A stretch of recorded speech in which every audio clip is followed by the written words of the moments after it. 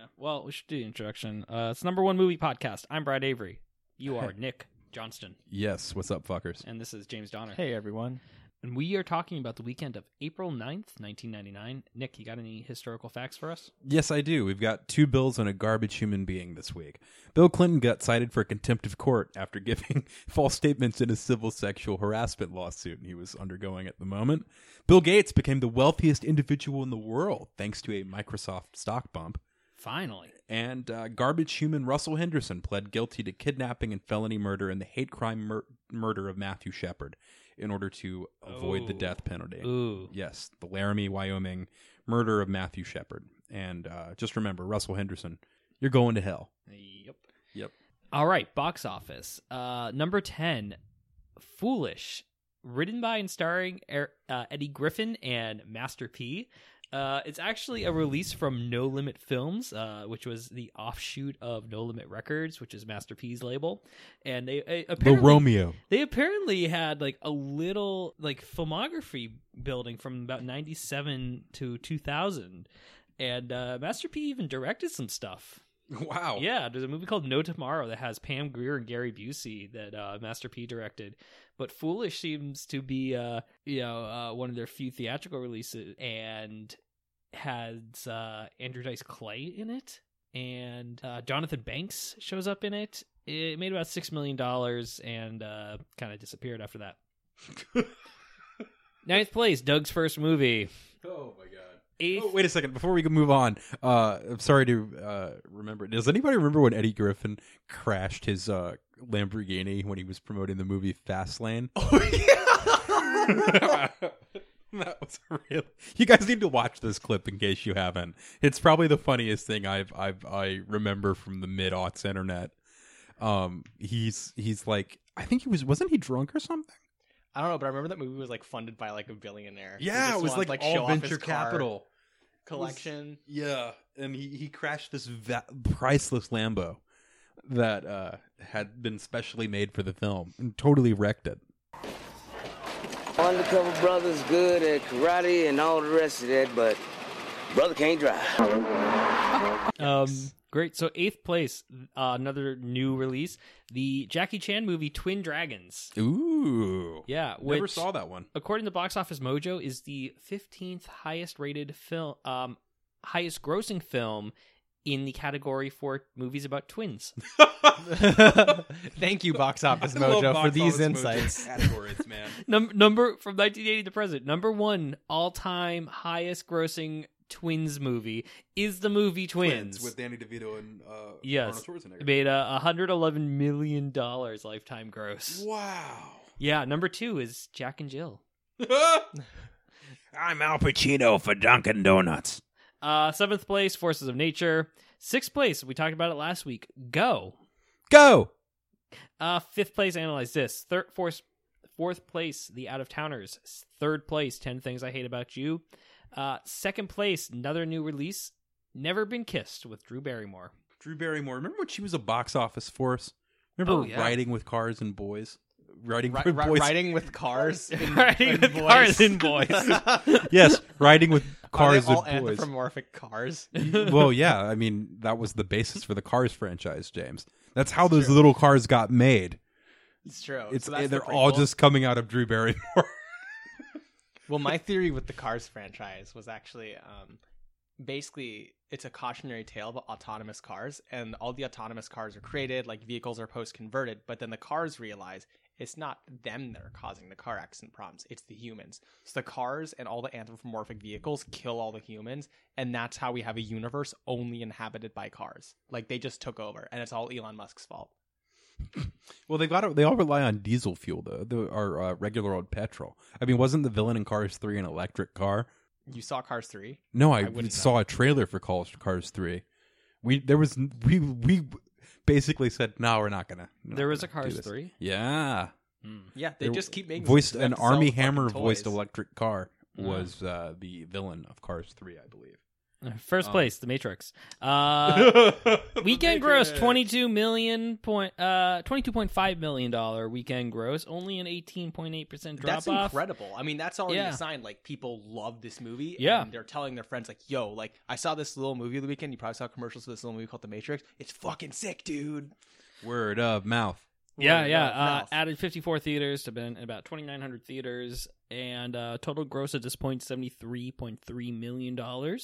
It is profitable now. With The Matrix, so this is the second of 3 weeks The Matrix was number one at the box office, and we decided to take another direction for this episode, and we're going to talk about a movie that came up last week and was also released in 1999 with some similar themes. 3 weeks after The Matrix. Yeah.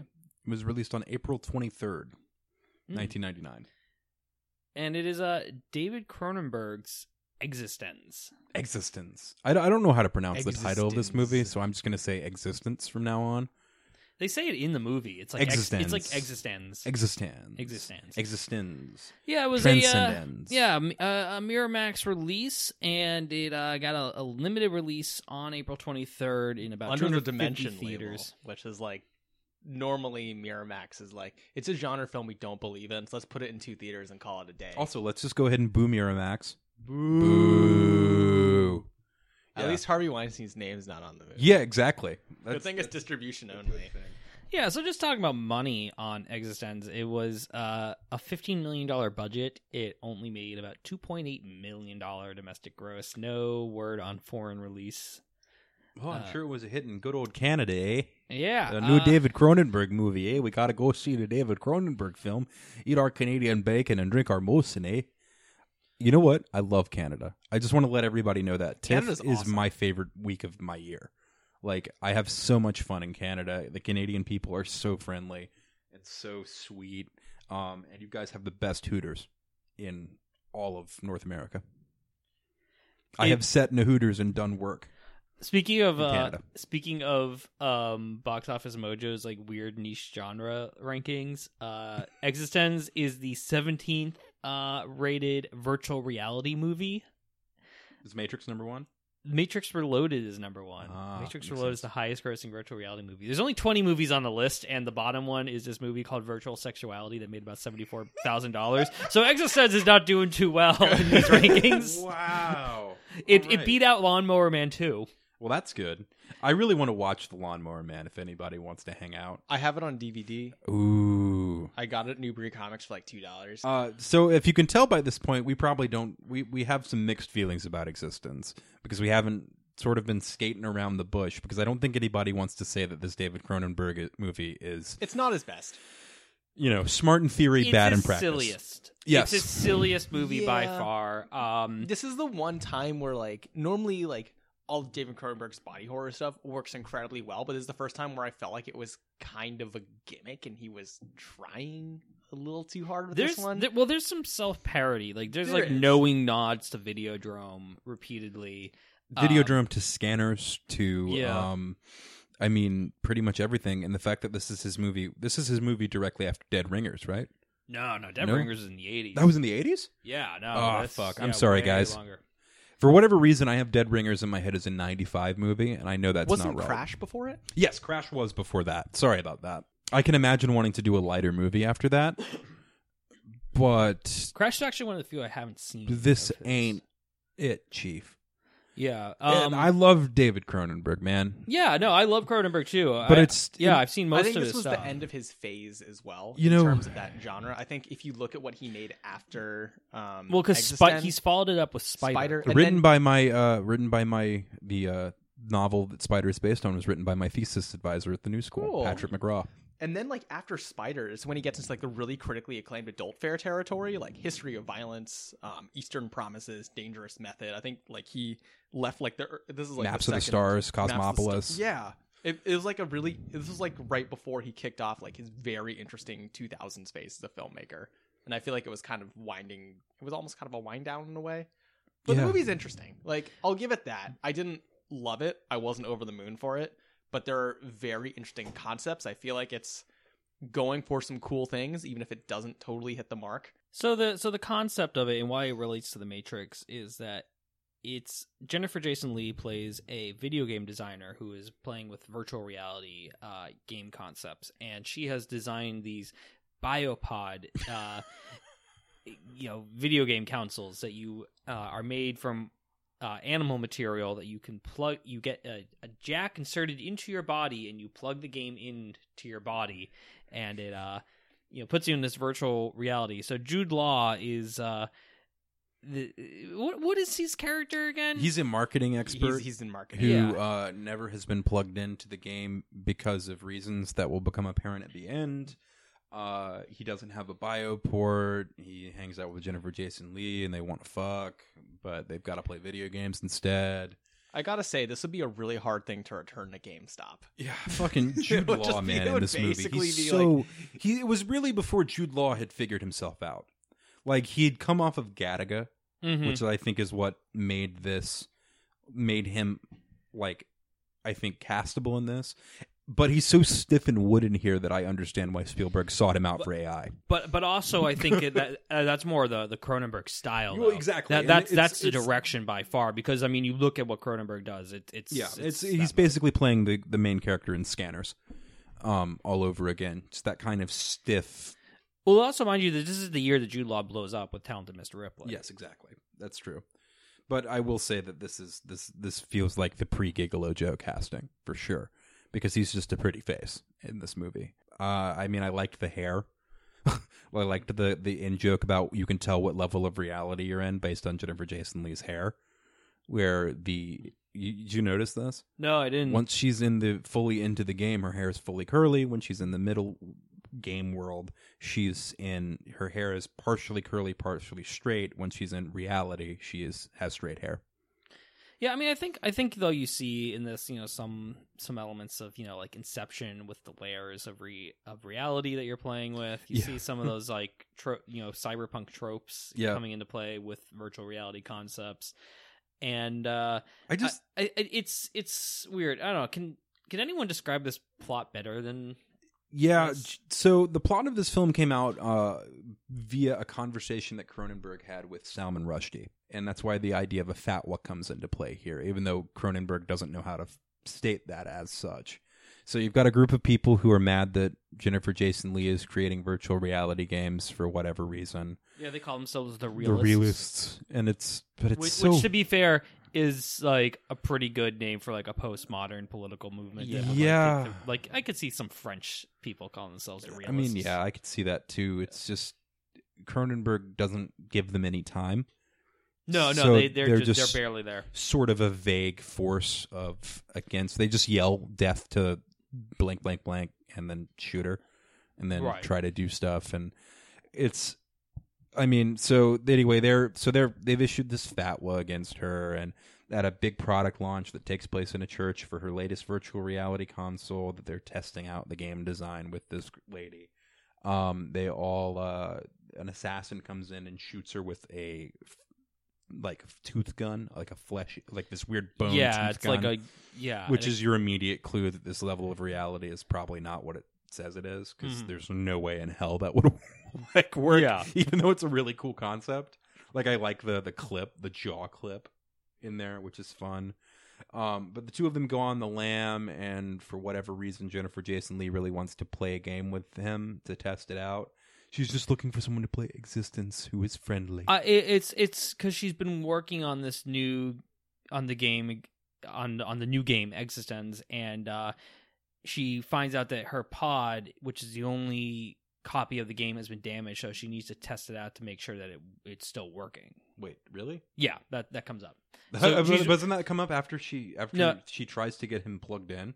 No, so basically they're doing the initial test run of this movie is so fucking exposition heavy, and yeah, dialogue exposition heavy, and so Jennifer Jason Leigh just going, "But I gotta figure it out, guys," over and over and over again, and Jude Law just going, "I don't know, man, I don't know." It's a big contrast to The Matrix, which presents exposition in a thrilling way, and this movie's kind of like, "Oh, we're in the next scene, we got to present." It presents it presents philosophical queries in it's accessible and interesting manner. It's almost like Cronenberg got too ahead of himself with the conceptual ideas, and because that's always been what happens with him, is he gets into this headspace type of thing where He needs has a co-writer. He has these conceptual ideas that if he's not able to boil them down into plot, then they just go nowhere. They end up being aimless, because Videodrome is a type of movie that is very much based on these same types of themes and ideas, but he managed to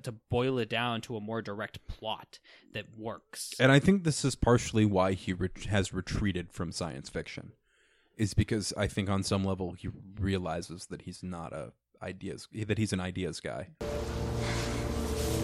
right, here we go. You want to give me a hand? You're not serious. I mean, that's a diseased pod. You poured into that?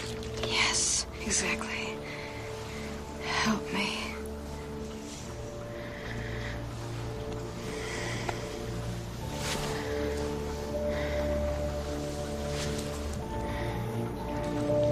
How long does it take for the infection to take hold? No time at all. And then you quietly poured into all the other pods and spread the infection to them.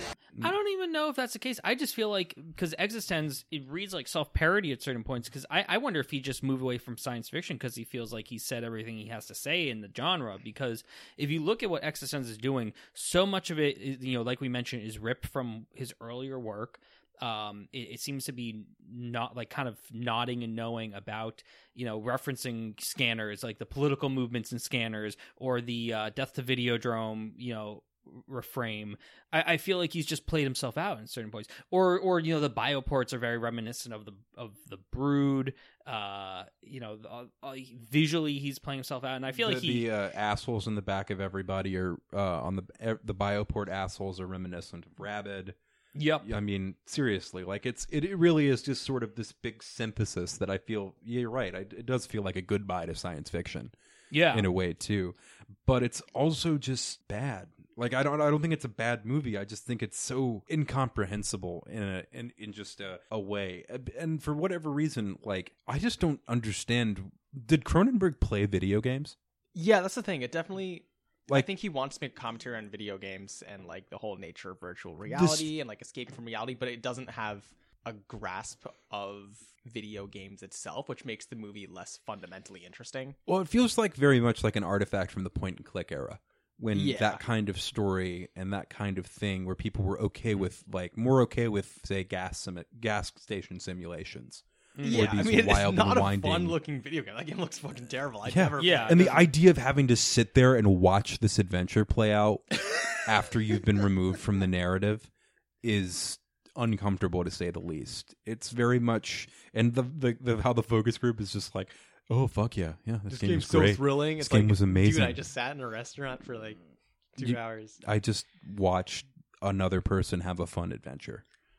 Yeah, but like it's not a fun adventure. It's not really fun at all. It's just sort of bad. I mean, and that's the thing, is there's no momentum. There's no momentum. Once they get to eventually after a fun sequence with Willem Dafoe where again another big fucking clue that this game is the main level of reality you're introduced to is not the real world. Jude Law goes, "What are we gonna find a bioport out in your random country gas station?" And they go to a place called the Country Gas Station and meet a gas station manager named Gas, played by Willem Dafoe, who fits Jude Law with a bioport off-brand or whatever in the middle of the fucking night. And yeah, it's rough. So anyway, after they're doing all that, he tries to kill Jason Leigh, and the two of them ascend into the future virtual world after all that, where they go and shop at a video game store. So I think what like Cronenberg's primarily concerned with here is it's not a cheap movie either, which is the crazy thing about it to me. $15 million is a lot of money. Yeah. I think the thing that Cronenberg seems primarily concerned with here is sort of how is technology going to warp our perception of reality and change the way that we interact with the world. Fucking bad. It certainly wouldn't. in some ways, it's like it is. It feels like it's too easy a prediction to make to call it prescient in a way.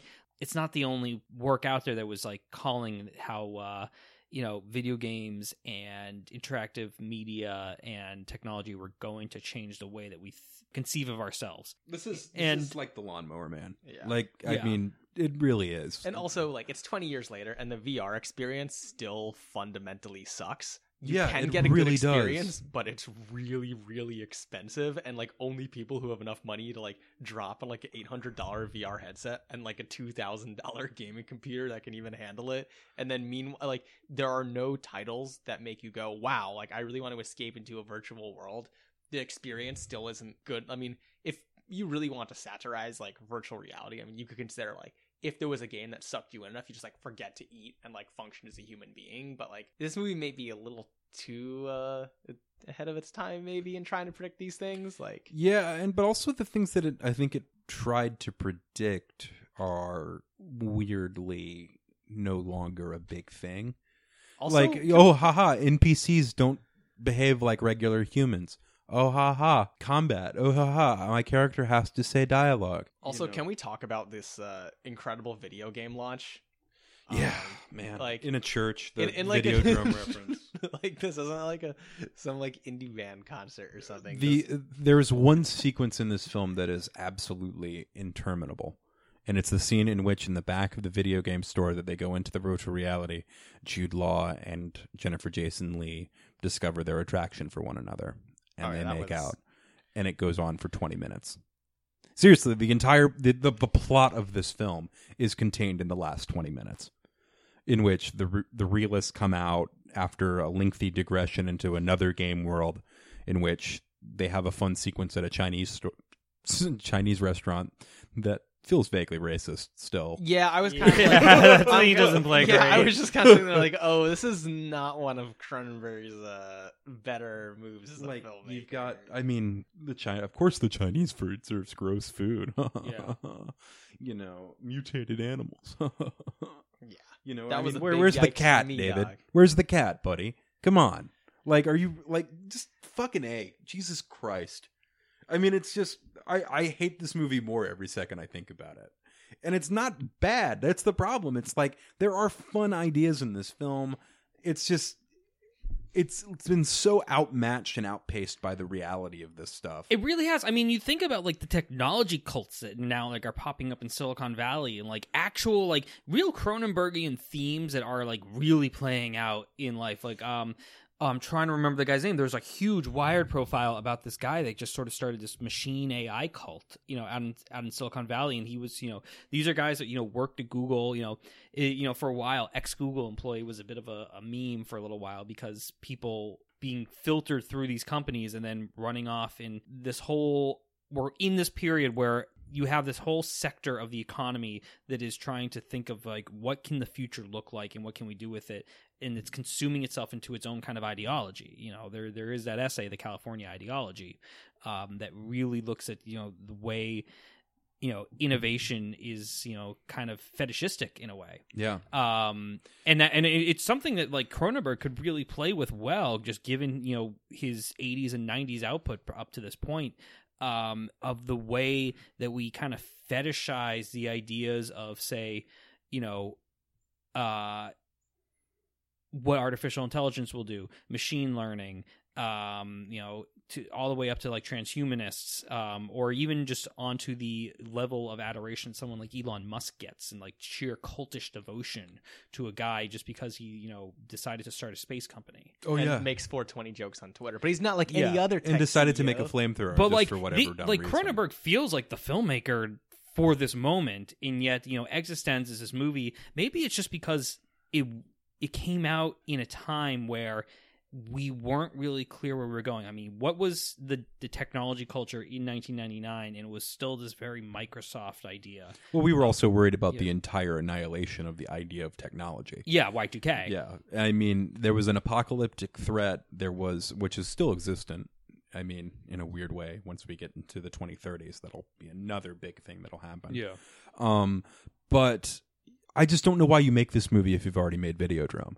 Because the problem is I think that Cronenberg understands technology. He understands that, but he understands it from a perspective that it's rooted in 1985. And he understands that But the problem is his expertise lies in television. It lies in the image. It lies in all that sort of stuff. It doesn't lie in the interactive sphere. And so that's one of the reasons why making a movie about video games is always going to be difficult. That's something that Charlie mentioned to me earlier this morning when we were talking about how I just rewatched it for the podcast. And, he said, like, he brought up the complaint that Cronenberg doesn't understand video games. He's like, he kind of feels like it's a bit more about filmmaking. And if he were here, he could probably expand on that. But I think that's actually an issue for the movie, because if you're making a movie about video games that's really about filmmaking, I mean, what's the point of that? Yeah. I mean, the best video game movie that you're ever going to get, and I'm just going to say this point blank, is probably Edge of Tomorrow. Because that is a movie about the structure and rhythm of video games that actively captures a video game, as opposed to simply trying to preserve a interactive experience in a cinematic way. Well, look like the failure of Bandersnatch. And I say failure as in like creative failure of Bandersnatch. We obviously don't know how Bandersnatch did because Netflix won't tell us. But as we brought up many times on this podcast, creatively, it's a total failure because it kind of wants to play coy with these ideas of interactivity. Yeah. It wants to kind of suggest to you that, like, oh, you're controlling it, but ultimately it has nothing to say about anything except the idea of interactivity itself, which is just not interesting. And we already had FMV games back in the fucking 90s. And we also had Telltale games as well. Like, I feel like when I was doing Bandersnatch, I'm like, this is just a worse version of the Walking Dead games. Because the Walking Dead games are fantastic because it's smart enough that it forces you to build relationships with the characters. Like, everything you say matters. It will impact things. And then by the time you have an emotional connection,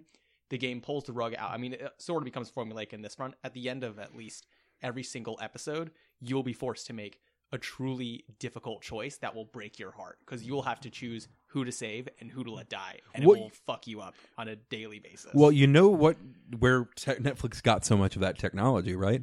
They have Minecraft story mode playable on Netflix. What? Yeah. You can play the Telltale game Minecraft story mode on Netflix. Oh, that's crazy. Through streaming, using the same sort of controls that Bandersnatch does. So a lot of that tech got appropriated by Netflix when the license came out. They're also doing a Bear Grylls series. That sounds way more interesting than anything else. Which sounds a lot of fun, because it will kind of like it'll reward you for like paying attention and like really forcing him to make decisions. Because if you make a wrong decision, you're responsible for killing Bear Grylls. No, actually, you can't kill Bear Grylls. What? Yeah, people tried. They've already said that. You can't kill Bear Grylls. That's fucking bullshit. I'm not doing this anymore. Because, I mean, we should at least hold Bear Grylls to the same standard that we held Lara Croft to in the 2013 Tomb Raider, where she would die horribly every time she fucked up in the game. Like, you guys should watch the clips that people made of that, because she like just gets piked. She gets like thrown into fucking rivers. That sounds like some Mortal Kombat. Do that intense. They just need to stage like 20 different kills for Bear Grylls. Fatality. Yeah. No, they need to have animalities and babalities if they're going to do that in Bear Grylls games.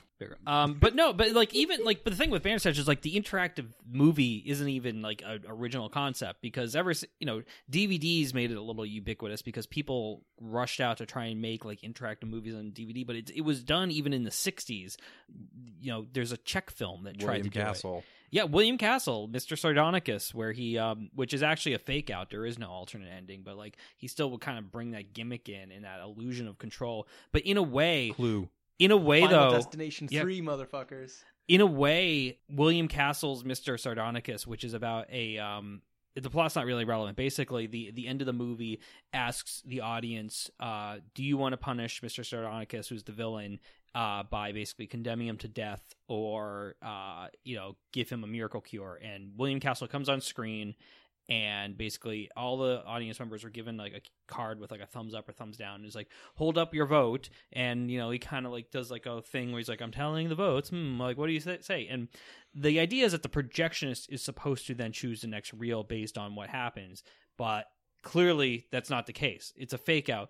Apparently every audience always chose to kill him. What Castle's doing in that way, and I don't know if he was fully cognizant of it or not, is he's making the audience complicit in that act, whether it's a reality or not, whether it's a fake out or not. He forces the audience to sort of like bear some guilt on how the ending plays out, which is interesting. That Bandersnatch is completely incapable of doing.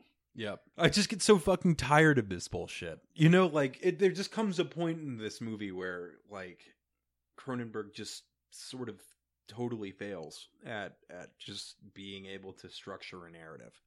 at being able to make things totally work. It just feels like a less compelling version, a less compelling rehash of the stuff that he's done amazing work on in the past. And frankly, like, if the failure of this meant that he was making great stuff in the 2000s, like A History of Violence, yeah, and like I would agree with that. Then fuck yeah, because that's the thing. Like, I think eventually he started taking some of the core ideas less literally, but just as effectively. So like, I love A History of Violence because it is even though he didn't write it, like, it is very much a Cronenbergian movie, but it's done through the lens of like small town America. I mean, and it's all of his movies are in some way about people grappling with an imagined reality. Mm-hmm. And it includes History of Violence. Oh, definitely. And or even A Dangerous Method, or all that sort of stuff. And this is that at its most literal. And it's just the beauty of metaphor is just totally lost here because of it. Yeah, History of Violence is actually one of my favorite Cronenberg movies. I've watched that. I feel like I've watched that one more than most of Cronenberg's output. But I don't think Dave has a very good idea about telling a story. Like, I think he can tell other people's stories well, but his most successful films are all either remakes or adaptations, or they're written by someone else. There are just a few happy accidents there. Or, I mean, even Dead Ringers has a co-writer. Like, the original screenplays are basically like, you know, they're, and I don't blame you if you like EXISTENZ, or if you think that, you know, Cronenberg is a great theorist or whatever. It's just like, I just remember like trying to play devil's advocate in high school, being a fucking edgelord and being like, oh, David Cronenberg is just as good as David Lynch. And no. Like, no. If the comparison is John Carpenter, they only get compared because they're both named David. Exactly, and they both show off horror shit, like in terms of, you know. But Lynch is on another level. I mean, just honestly, Cronenberg also doesn't have the same sort of technical skill that someone like Carpenter does. He's got one good thing that he does very, very well, and his style has become more broader over time. I think while we're still on the topic, Dark City is a better movie than this. I think while we're still on the topic of virtual realities and, you know, different perceptions of the world, here's another post from Digimon Do Exist. This is from user Digimon Rules 45. Read debate /poll Digimon existence origin. I believe Digimon existed before the show. Where would the creators gotten such an idea or inspiration to make this show? I believe that everything that is here today was once an idea or a thought of something.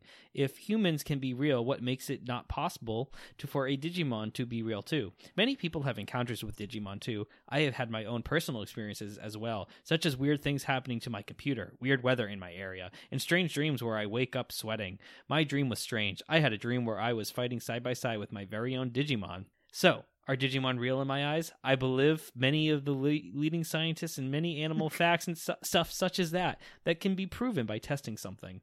But some scientists say that Digimon or Pokemon, but I say they are wrong about Digimon. Digimon equal data. Data is all around us. Maybe before the beginning of time, there was some leftover data that wasn't used to make fish or humans, but to a strange types of creatures called Digimon. We'll be adding more soon. Well, I have to say this, though. The guy has been proven wrong because Pokemon exist. Otherwise, how did they cast Detective Pikachu? Oh, right. I mean, there were a lot of Pikachus who applied for the role of Detective Pikachu. I mean, seriously. I will say this, though. I will say this about the Digimon form. They have now breathed life into this. So somewhere in the multiverse, a multiverse of Digimon. Well, it's like I said, it's Roko's Basilisk. Now that you've thought of it, it's real. Yeah, exactly. Yeah. I'm sorry. Can we pause just for a second? What was that philosophical term you just mentioned? Roko's Basilisk? Yeah. Oh, okay. No. Okay. So no, I know what it means. I just think it's funny because that's like the Rule 34. Oh no! I mean, Roko's Basilisk is not a philosophical concept. It's fucking idiots on Less Wrong. Oh, really? Yeah. No. So basically, Roko's Basilisk is some user named Roko on the Less Wrong forums. Yeah. Which is sort of like these like neo-reactionary tech utopian types that are like, you know, all sort of like Dark Enlightenment type batch of people.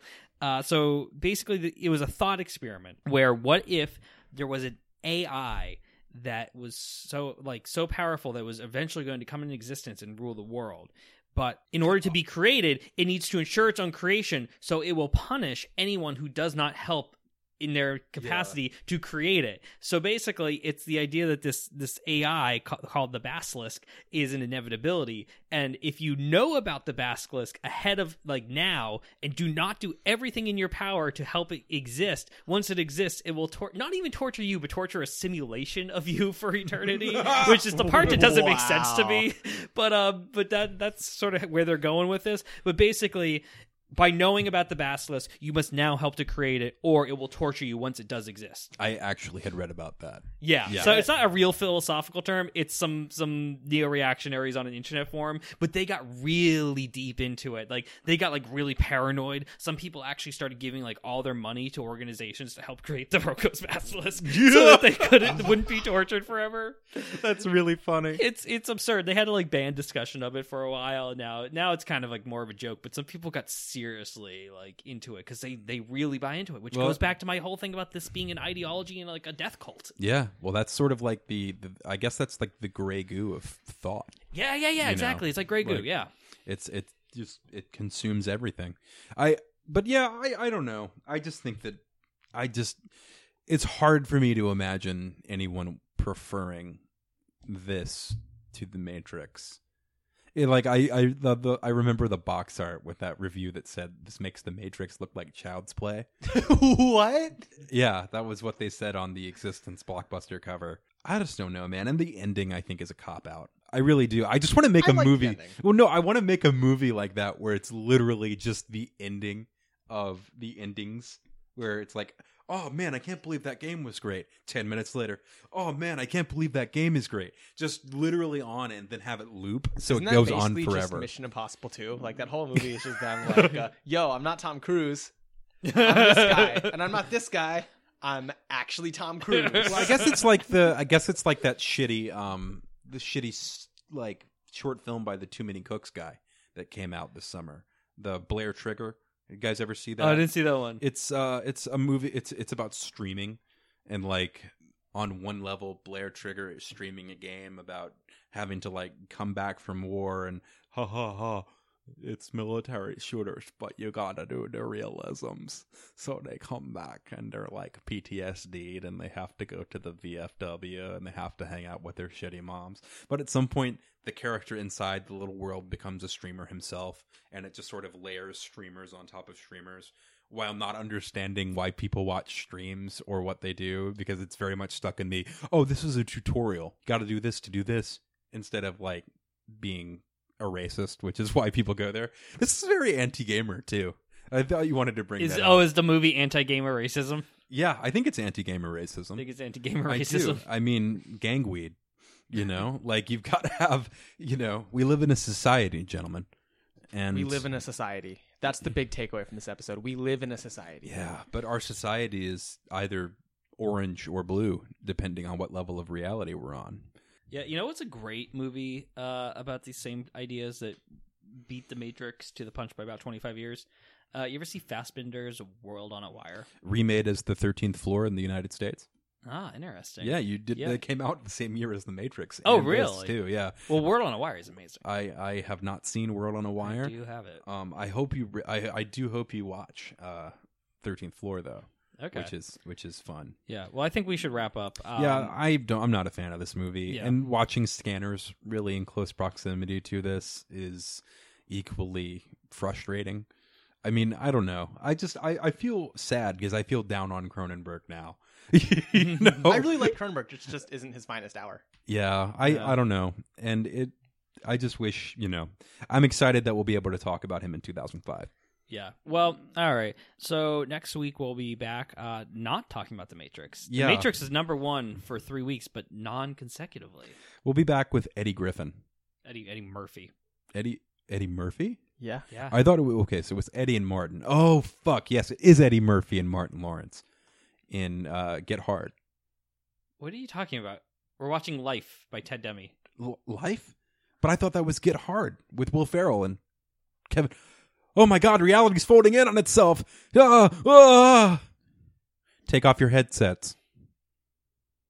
We're in a reality now. So I'll just leave you with another topic from Digimon Do Exist. Topic: Nothing and everything. Thread started on July 23rd, 2006, 12:54 a.m. Absolutely nothing exists. Absolutely everything exists. Everything is false. Everything is true. If nothing exists, then something exists. If everything exists, then so does nothing. If everything is false, then that statement is true. If everything is true, then the statement everything is false is also true, making the truth false and the false true. Discuss.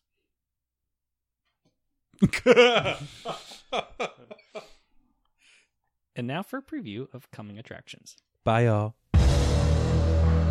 This is the Mississippi State Correctional Institution, where you lose your freedom, where you do hard time. There is no escaping from here. There is no recreation here. There is no fun here. But all of that is about to change. Life? What the hell you mean, life? Hell no, I ain't doing no life. I'm going back to my cell. It's a mistrial. I blame you for everything, Ray. Hey, boss, he ain't working. You gonna eat your cornbread? You can't have my cornbread. I'm from New York City. There's gonna be consequences and repercussions. I told you what my plan was. You gonna tell me what your plan is? What you working on? One of y'all want to help me drive my back? We gotta get out of here. You call this a map? Don't tell me you don't know where we're going.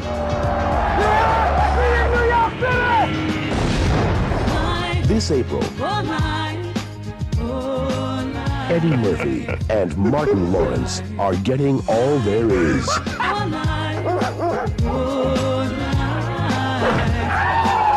Out of life. You gonna make me fall off this talking to your ass. Every time you start talking, I almost fall. Will you done? Will you stop? Just don't say nothing else to me. You about to make me fall, Ray. Then hold still and don't say nothing. Oh, damn, one of my toes in the bottle, Ray.